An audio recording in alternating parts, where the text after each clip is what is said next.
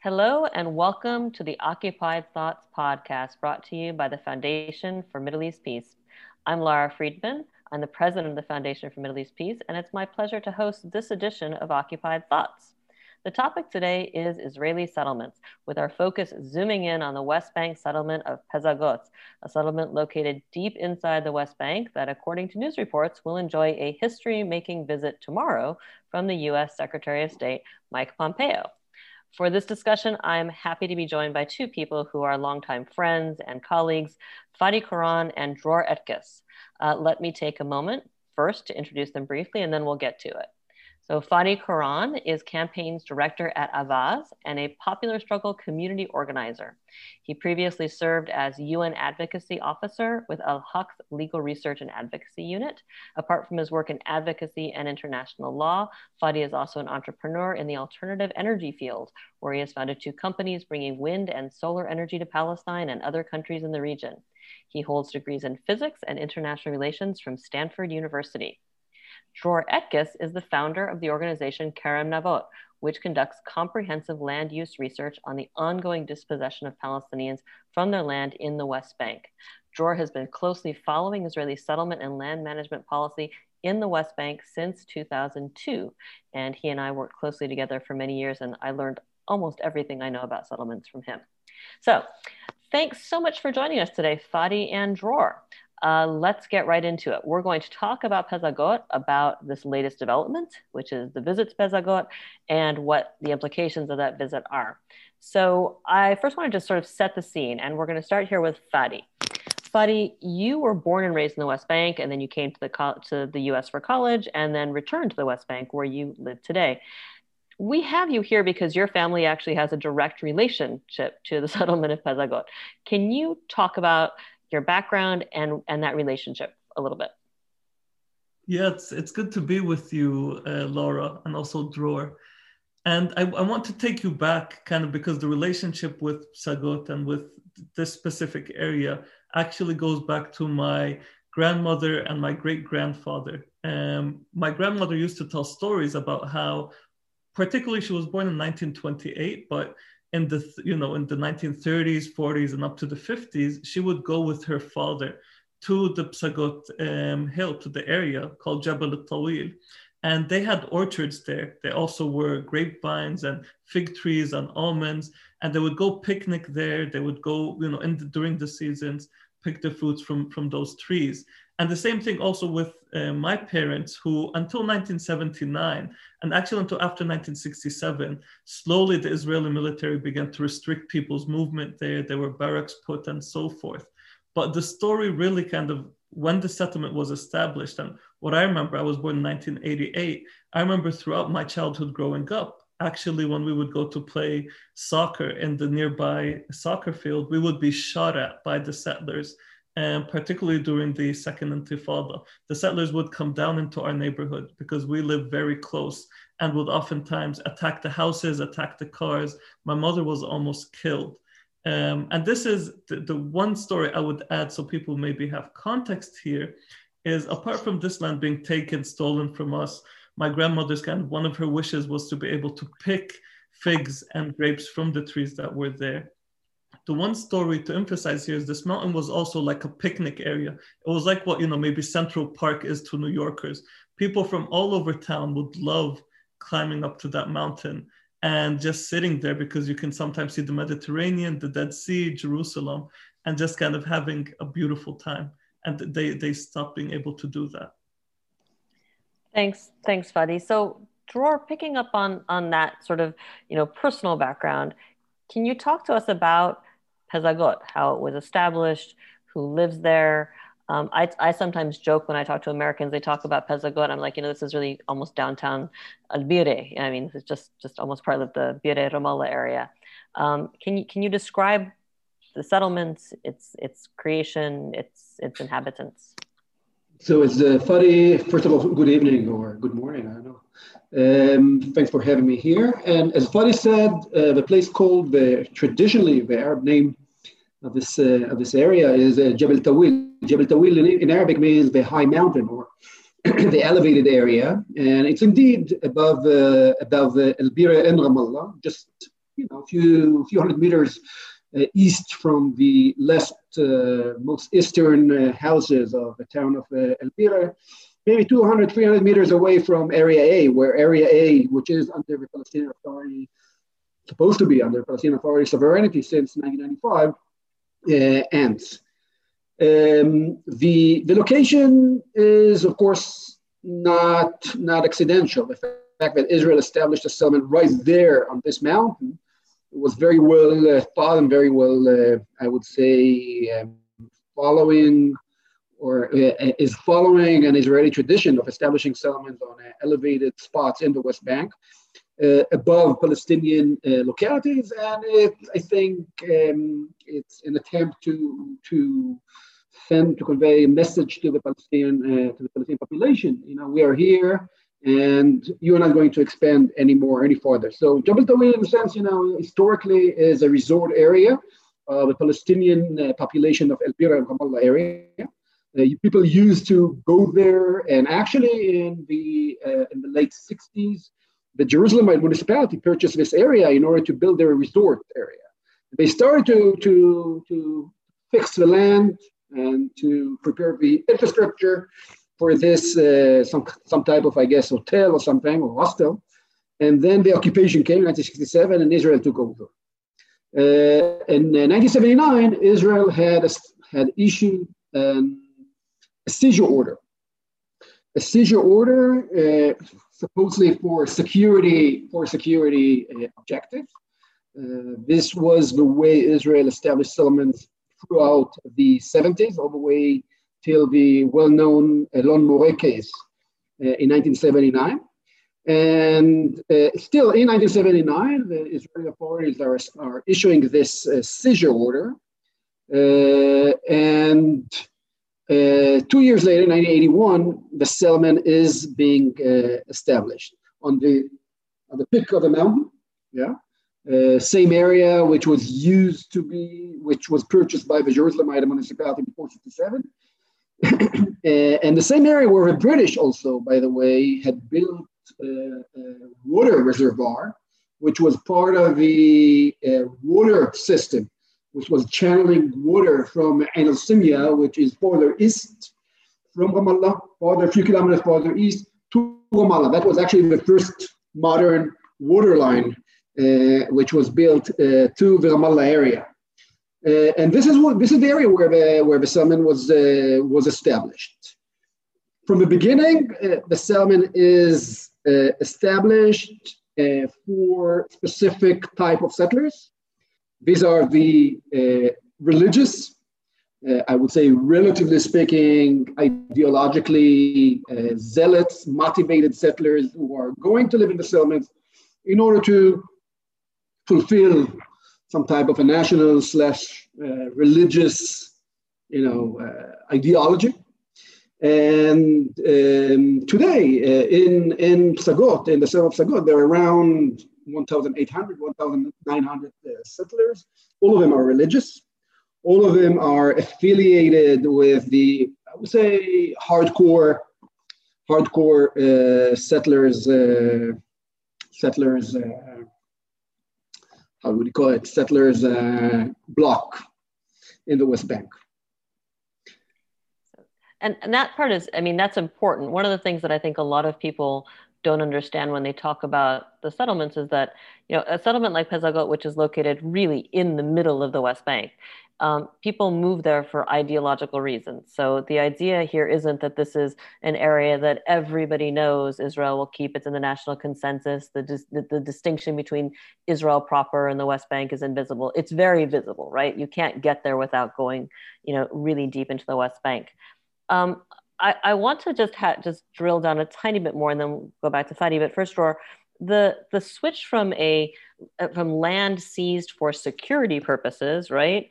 How did that become a civilian settlement that now is expanding with a winery down the street from it? How does that happen? Okay, so first of all, we have to see the things in the context. Okay, about 45 Israeli settlements were established in the late 60s and throughout the 80s, and actually till the beginning of the 80s. Through the 70s until the beginning of the 80s, Settlements were established on land which was on lands which were seized for so-called security reasons. How come? Every time that Palestinian landowners went to court and petitions against the seizure of a land, which was supposed to be, by the way, temporary, because security needs are always temporary, right? Security situation changes all the time. So seizure is always temporary by definition. So, but every time and security, seizing it for security reasons is technically legal under international law. Using it it's legal under international law for certain objective and under certain conditions, of course.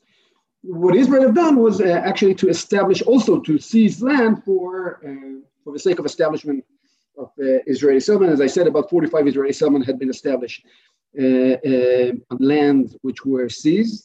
And until today, these settlements are situated fully or partly on areas which were seized for so-called security reasons.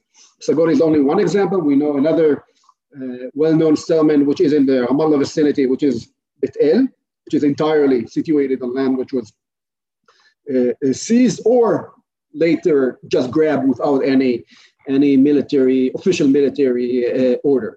But the point is that when Palestinian landowners went to Israeli, obviously Supreme Court, and petitioned against the seizure, so the state had claimed once and again that establishing settlement serves Israel's security interest in the West Bank. And until 1979, until the Elon Moreh case, this is how all Israeli settlements, just about all Israeli settlements, with one exception, Ma'ale Adumim, were established. Yes. So Sderot is... Yeah, no, say this is what you and I talked about this for years as I've learned more about this. I mean, this is kind of the rule by law approach. So the first instance, you take it for a reason you can defend, and then you just sort of change the rules and you change the classification, and really one is able to do whatever one wants. So you have this land that's been seized for all different reasons. Fadi, talking about land seizures from a Palestinian perspective, my understanding is your family actually has documentation showing ownership of the land in the Pezagod area. Tell me about what that is for a Palestinian trying, and Pezagod is just an example. If a Palestinian wants to try to defend their claim to land, defend their title, or get settlers off their land, give us the Palestinian story looking at Pezagod as an example. I mean, that's a great question. And I want to say there are actually about 400 families from Al Bira that own land and whose actual land deeds are available. And you can see which pieces of land they own in different parts of the settlement. No, what it feels like, and this is all... Actually, Fadi, can you just also clarify for people listening, when you say deeds, who issued these deeds? What is the history of, or the origin of these documents? Well, they're a mix, actually. Some of them, the older ones that we've unearthed, are kind of Ottoman deeds. So they were issued by the Ottoman Empire going back before basically the British Mandate. And then some of them, the majority of them actually, in terms of tabu, which is another term for the deeds, but were established and given and have kind of the Jordanians, when they came in, did the whole renewal of a lot of the land deeds. There are a lot of families in Al Bira particularly went and renewed. And so these are just documents that basically say, land parcel X, this piece of that parcel is owned by this family, and then it's signed, it's official. So, and it's, even the Israeli courts theoretically recognize these types of deeds as kind of deeds of private ownership. But what that actually means for a Palestinian is, well, I think the best way to describe it to listeners is we're living under a military dictatorship. And the Israeli occupation, and it's a military occupation, but the way it functions is no law for Palestinians, no law that we write, no rule, no attempt to define our legislation means anything if the military administration, basically the Israeli commander that controls the West Bank, part of the Israeli forces, makes a decision by decree. They can say that overrides any type of rule. So we're governed by that. And without going into details for kind of the viewers here, it essentially means that there's nothing we can do, including the fact that there are some families in Al Bira that are Americans, that actually have American citizenship, that have been living in the US for decades. Even as Americans, there's no legal recourse they can do to go and visit or even to go and get back the land that belongs to them. Apart from this winery, for example, one thing I find interesting is there are actually Airbnb homes also in Psagot on land that belongs to these families, many of which live in the US. And because they're Palestinian, they won't be allowed to go into the settlement and to even stay in a home that's being rented on their place. And it's truly, apart from the kind of emotional aspect of it being heartbreaking, I think here, the example is if one looks at indigenous communities, if one looks at communities that were deeply connected to the land, for Palestinian, it's not just a property.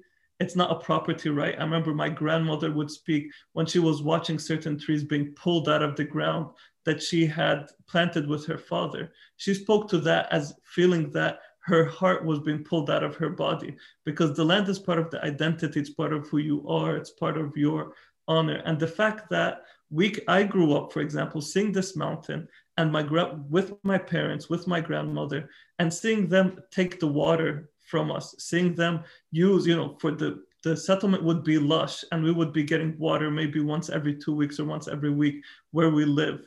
And that type of everyday, apart from your land being taken from you and that being traumatic, it's like everyday trauma.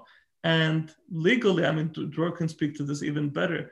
What can we do? Well, international law gives certain rights. International law restricts certain things, but Israel does not care. And there's no real accountability. There's no real actor today that's holding Israel accountable to actually stop violating these rights. And with this current administration, it's not just that they're not holding Israel accountable or deterring it from committing similar war crimes. It's worse, they're kind of aiding and abetting at an even larger scale these types of basic violations that not only make peace impossible, but are actually, in many places outside Al Bira, destroying lives and destroying livelihoods. Yeah, no, I think that's a really good point. One thing that's always striking to me when I hear people talking about the West Bank and defending settlements, I think this is part of sort of the sort of comprehensive dehumanization of Palestinians. There's a sense that people all over the world, the land is part of their soul, it's part of who they are, except Palestinians, right? Who can be pushed off land and they can, why don't you move to one of the other Arabic speaking places, like, dig up your ancestors who are buried in your graveyards, you don't really belong here. But Fadi, you've actually given us a good segue, which is, this Pezagot is a settlement. What Mr. Pompeo is going to visit is the Pezagot winery, which is also a settlement. It's an extension of the Pezagot settlement. It's a winery where they're obviously making and selling wine, which is located some distance away, essentially expanding the settlement's hold on the land at a distance. Dror, you can talk about how close or how far it is. It's relatively close. But I also, Dror, if you could talk a little bit about the winery aspect of it, because the winery part of this has been in the news a lot. And maybe people who are just thinking about Pezagot for the first time because they're hearing about Secretary Pompeo don't know this. But as background, Pezagot has become essentially the test case for settlement backers who are trying to compel the international community to treat products made in West Bank settlements as exactly the same and indistinguishable from products made in Israel for the purposes of labeling, for export, all that. And this case with Pezagot has actually gone to the highest court in Europe, in the EU, which ruled that no, you have to label it properly. You have to label things that are not made in Israel. You can't say they're made in Israel, which has been, that determination was rejected and condemned by the Trump administration. And the sort of pro-settlement forces around the world have called it anti-Semitic and anti-Israel. And this is now being fought out, continues to be fought out in Canadian courts. So the Pompeo visit speaks to that, to an effort, I think, by the U.S., what Fadi is saying, to sort of put a finger on the scales of how the international community sees the winery and sees its products. So Dror, can you talk a little bit about the winery itself? And then more than that, I'm going to ask you two questions at once. Can you talk about how this winery fits into the what I think of as the non-traditional settlement efforts, right?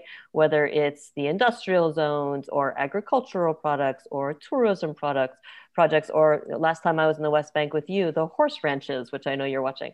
Talk about the other kinds of settlement and how these efforts are being used to launder and normalize settlements into something else in the eyes of the world. Okay, so originally the settlement of Psagot was established as a non-agricultural farming community. It's a suburbia, people who live there are living in private houses, but there are no farms there. No farms have been established. What happened there is that in some point, a Jew whose name is Meir Berg, who moved from the Soviet Union back then in 1979 to Israel, moved to the settlement of Psagot in some point. I guess sometime during the 80s. I cannot say exactly when he moved there, but it was probably during the 80s. And he is the father of the founder of the Psagot winery, Yaakov Berg. And actually, Meir Berg, he is the one who started to grab land around the settlement, outside of the built-up area of the settlement, and to cultivate it. So, in order to explain it, I need to go back one step backward, with your permission. The seizure order, which was issued in 1979, includes 140 dunams. Around 140 dunams. And these 140 dunams had been filled up with construction by the 90s. By the 90s. The sun was actually growing, and the 140 dunams were gone. And then gradually, during the late 90s, the settlement started to spill outside of the so-called seizure order to the land which was not seized and privately owned by Palestinians of Elbira, including Fadi's family.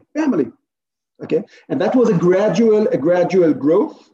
And in the beginning, they started, as it usually starts, with roads, with carving dirt road, and then with some fencings, and then later on with some containers, temporary containers, and so on and so on. But the big jump there was the Second Intifada.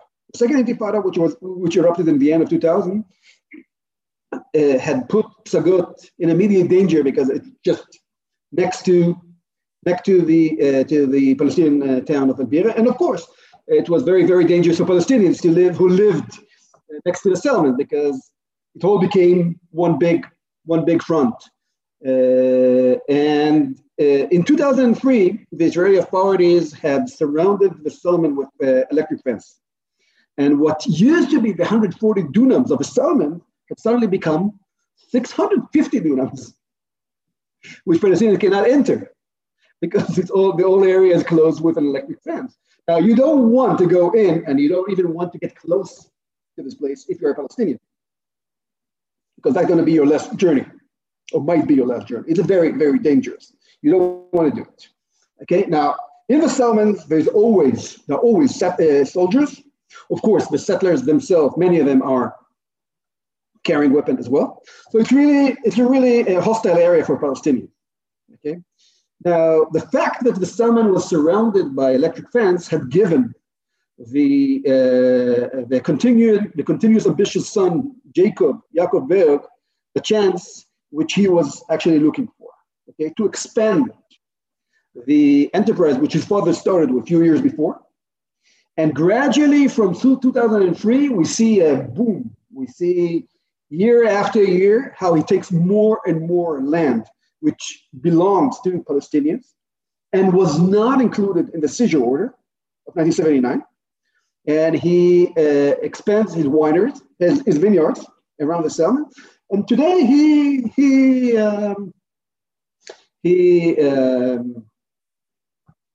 cultivates around 80 dunams around the settlement. All of them belong to private Palestinian residents of Elbira, each one of them. And in 2003, they are establishing the company, it's called the Psagot Winery. Okay, and where do they do it? They do it right on the plot, the original plot, which her father, Meir, has started to grab a decade or so before. This is also the same place where Mr. Berg, Jacob Berg, will build his house. Exactly the same spot, next to the winery. And they start to manufacture wine. And gradually they take more and more and more land and they develop their business. And then the big important development, evolution, takes place in 2007 when the Falix brothers from Florida, I think, right, are joining. And they're pouring money into this business. Well, Mr. Berg doesn't come from money background. He doesn't have a hell of a lot of money, but the Falix do have. And they invest over 4 million shekel in this company, yeah, in this company, and this is where the company becomes really big, and then the 80 dunams which they cultivate next to their house, around the house, are not enough, so they start buying grapes also from other settlers who take over other Palestinian properties in other parts of the West Bank. And this is the place where I have to put the things in a wider context. The Israeli agriculture in the West Bank, especially along the settlements which are in the hill country, and Psagot, along the line which is between Yatta in the south, or Hebron in the south, and Jenin in the north, or Nablus in the north. Okay, this is where the hardcore settlers are residing. Okay, now just about all these settlements, with few exceptions, had been established as suburbia, not as agriculture farming settlements. But in the end of the 90s, and especially since the beginning of the Second Intifada, huge areas around the settlements are becoming inaccessible for Palestinians. Simply as that. Simply as that. We're talking about tens of thousands of dunams altogether around Israeli settlements, which from the year 2000 or 2001, the end of 2000, the eruption of the Second Intifada had become inaccessible for Palestinians in the last 20 years. And this is what allows, or what gives the opportunity to other Israeli settlers, as Berg in Psagot, to take over huge amount of Palestinian arable land, agricultural land, which used to be cultivated just few years before, and to convert them to Israeli agricultural businesses, exactly as Psagot does it or Berg does it around Psagot. Many other Israeli settlers, or enough Israeli settlers, are doing it in other settlements, and Berg starts to buy from them grapes, and this is how the business become bigger and bigger and bigger. Now, in 2008, the winery, the existing winery back then, which is next to his house, is not big enough. They need to move to another spot. And they build a very, very fancy, very expensive building about 5 kilometers outside of Selma. Around 5 kilometers out of Selma. It's on a hilltop. It's an isolated building. You can see it from everywhere. It takes me around 2 years to build it. But then the winery is moving to this side. And this is when the Psagot winery becomes a fear. This is when you see, there's also a building behind it. And what happened a few years later is that the Israeli authorities were forced in 2012 to evacuate an outpost, which is called the Migron, Migron, which was established about 2 kilometers away farther north, next to the bypass 60, 2 kilometers north from where the winery was established. They were forced to evacuate this outpost because this outpost was also built on private Palestinian property. And the Palestinian landowners petitioned against the outpost. And after 6 years, eventually, the outpost was evacuated. And where they were evacuated to? Very, very close to the place where the winery was built 4 years before. 4 years before. And Berg was not happy with it. He wasn't happy with it because he wanted to keep his own mansion to himself. Yeah. And part of the business, or part of the deal, so to say, between the settlers of Migron and the government, who paid the entire new settlement, of course. I mean, the settlers were fully compensated. Every family received a few millions of shekel in order to be to be resettled in the new settlement. So part of this half official arrangement between the settlers and the government was that Berg will get money, will receive money in order to be moved to another site. And that didn't happen for several years until October 2016. Berg actually went to court and sued the government of Israel for 25 million shekels for not delivering what they actually promised him to do. Yeah. And as a result of this legal suit, eventually the government moved him to the new site. This is the third already site where he is residing right now. This is where Pompeo is going to visit him tomorrow. And this is another new winery, which was built very, very fancy and very, very big, much bigger, by the way, than the one he left. There's no problem with money there, that's clear. And it's located within Israeli so-called industrial zone, the so-called industrial zone of Sha'ar Binyamin, or Benjamin's Gate, which is about 2 kilometers away, farther southeast of where the winery used to be. And since now, about 4 or 5 months, he is located in the new site, which as I mentioned, the third site. But the grapes are still coming from the settlements. This is where he cultivates. This is where the vineyards are. The 80 dunams are still there. Yeah, and of course, he's purchasing also other from other settlers in the West Bank. Thanks. There's so many different pieces of the settlement story which are embedded in the story you just told. It's the remarkable way that no matter even illegal actions by the settlers not only succeed in taking more land but are rewarded handsomely each step of the way. And Migron is a piece of the story here with the Pezagot winery as well. So we need to wrap this up. I want to end with a question for each of you. I'm going to start with Fadi. So how do you see this working out? I mean, you're someone I know who is committed to peace and coexistence. You and I have talked a lot about what that means and, you know, what the purposes are of protests and opposition, or whether it's boycotts or something else. What do you think is necessary for people to do? What do you support doing for opposing, whether it's the Pezagot winery, the wines, or the U.S. policy? And B, and ask you 2 big questions to answer fairly narrowly if you can. B, how do you see this ending? Is there a future in the West Bank for Palestinians? For Americans who say, well, why can't the Palestinians and the settlers just live side by side in peace? Why can't they just agree to do that and stop fighting?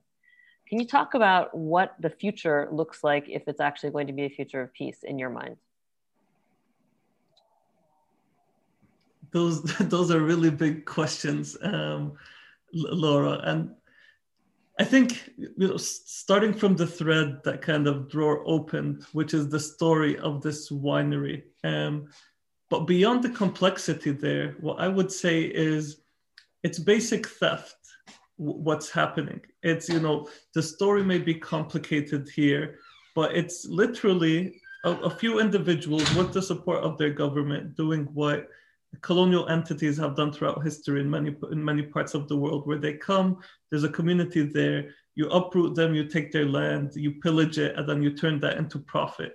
Now, what we can do, how things can change, I think I'm going to start from the lowest the first step is Pompeo is at the end of this administration, hopefully within 60 years, if President Trump leaves office. 60 days, not years. 60 days, sorry, 60 days. I'm thinking in the timeline of the Holy Land where years feels like days. But yes, in about 60 days. And the first thing I would say is that the new administration coming in, there are key people in Biden's administration, whether it's Mr. Blinken or others, who understand the key injustices that are happening in the region. And it's going to be central for them to just transform policy, to begin by labeling settlement products as a small step, but really to then begin pushing against those policies that President Trump have opened the door for. That needs to happen now, because this type of deterrence, as Dror was speaking, this is a continual theft of land. And the more action taken by the new administration can deter that from happening at scale, including things like joining the ICC, which would open the door for more accountability, basically moving forward instead of the steps that Trump took back. That's the small step. But in the larger picture here, what we see is what I believe needs to happen is locally in Palestine, movements are beginning to reorganize themselves.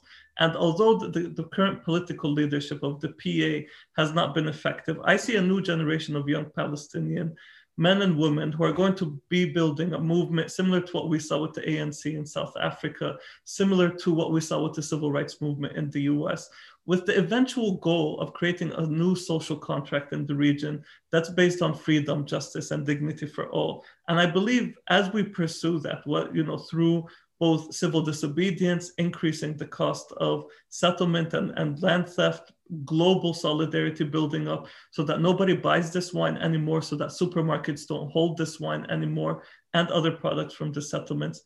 I do believe that I'll be able to go back with my family to the land that has been taken from us.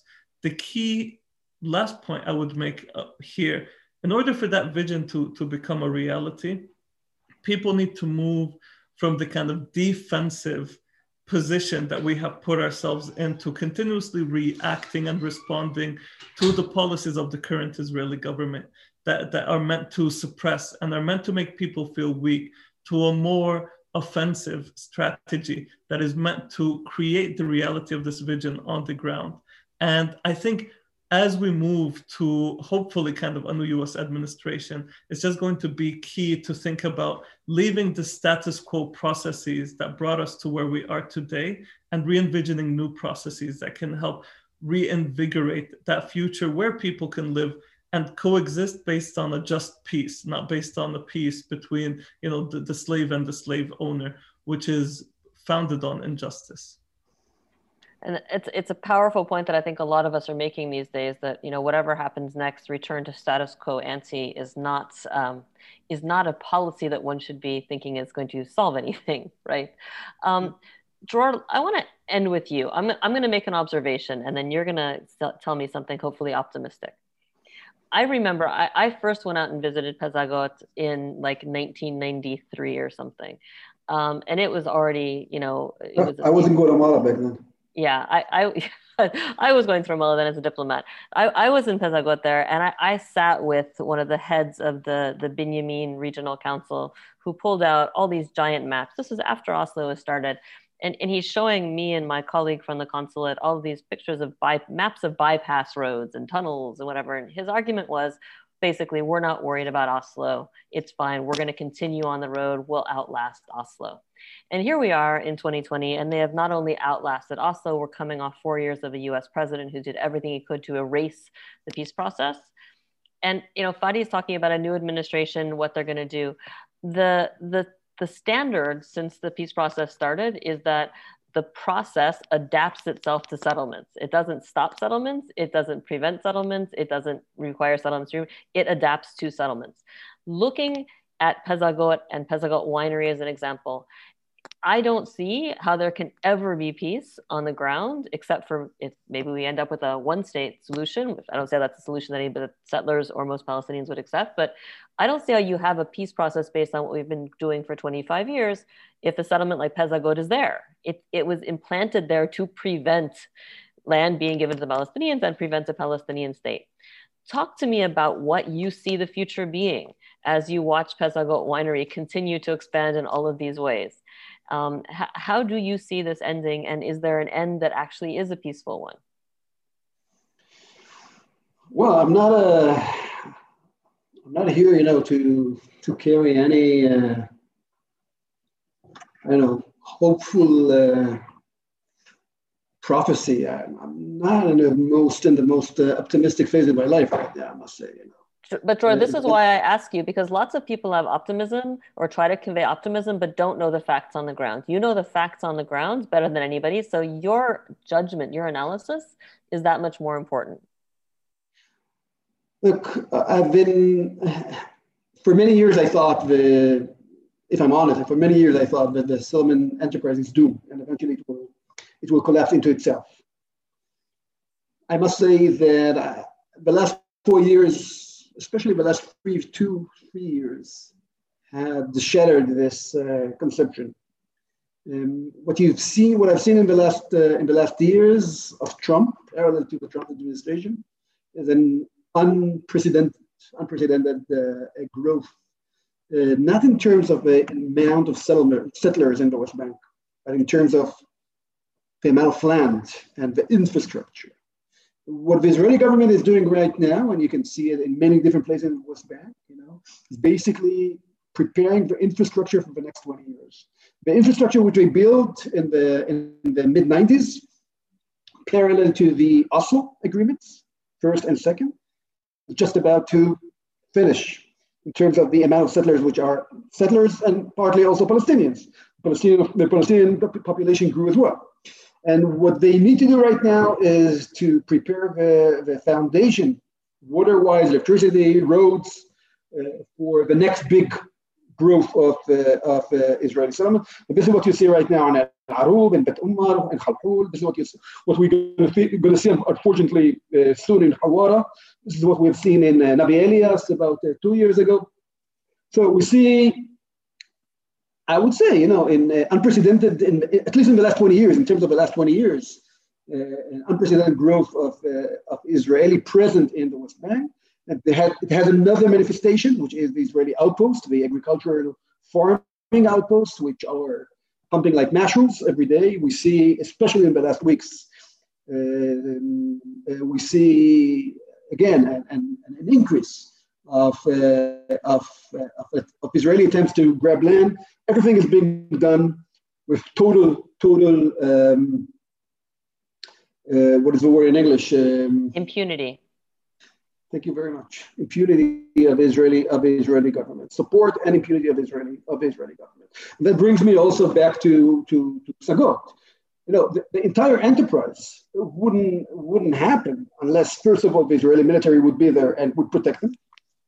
This is obviously, the most basic condition. But it's not only the Israeli military; it's also Israeli money, Israeli governmental money, which is poured into this business. Both the father Berg and the son Berg receive mortgages. They receive loans from the state in order to purchase equipment. The Israeli state had given to people who takes other people's land, who violates even Israel's law, Israel's military law, obviously. They gave him money. They encouraged him. It's not only the money which was given. It's the Israeli Water Authority, which allocates thousands of cubic meters every year to the Berg family.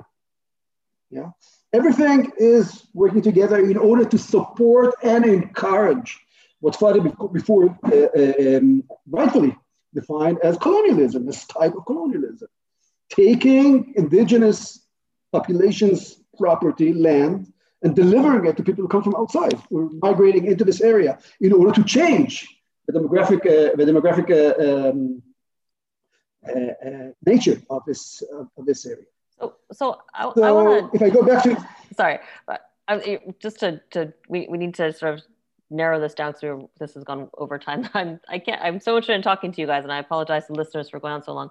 One thing that I think is important that is separate from what you're talking about, Dror, which is all of these forces that are working to take more land and get to cement Israel's grasp on the whole West Bank or almost all of it, is the fact that the population of Psagot is still really small. I mean, it hasn't grown significantly. I just pulled up the population data for Psagot since it was established, and it hasn't changed very much. It's not like people are rushing to move to Psagot from, it has not changed that much over time. There is not such an appeal still, which I don't want to sound, I feel like I have to strike a somewhat optimistic note.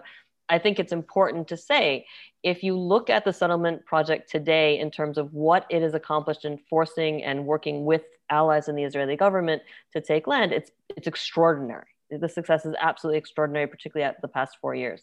If you look at the success of the settlement movement, particularly in the heartland of the West Bank, in convincing Israelis that they want to live in the heartland of the West Bank, it has been still a relative failure, not just not success, it's been a relative failure over the past 25 years.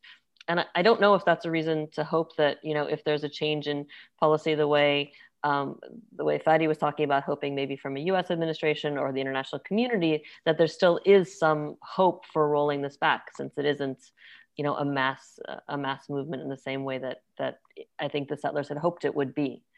I don't know. So I have to end this. We've gone on much longer than I intended. This has been so interesting. I really want to thank both Fadi and Dror for this conversation today, which is always relevant. We should remind people the settlement issue did not start under the Trump administration, and it didn't start under the Netanyahu administrations. This has been an ongoing project of supported by successive Israeli governments pretty much since 1967. Which has enjoyed at best rhetorical opposition from the international community and from the US government, and from Europe. Most of that has been without any teeth at all.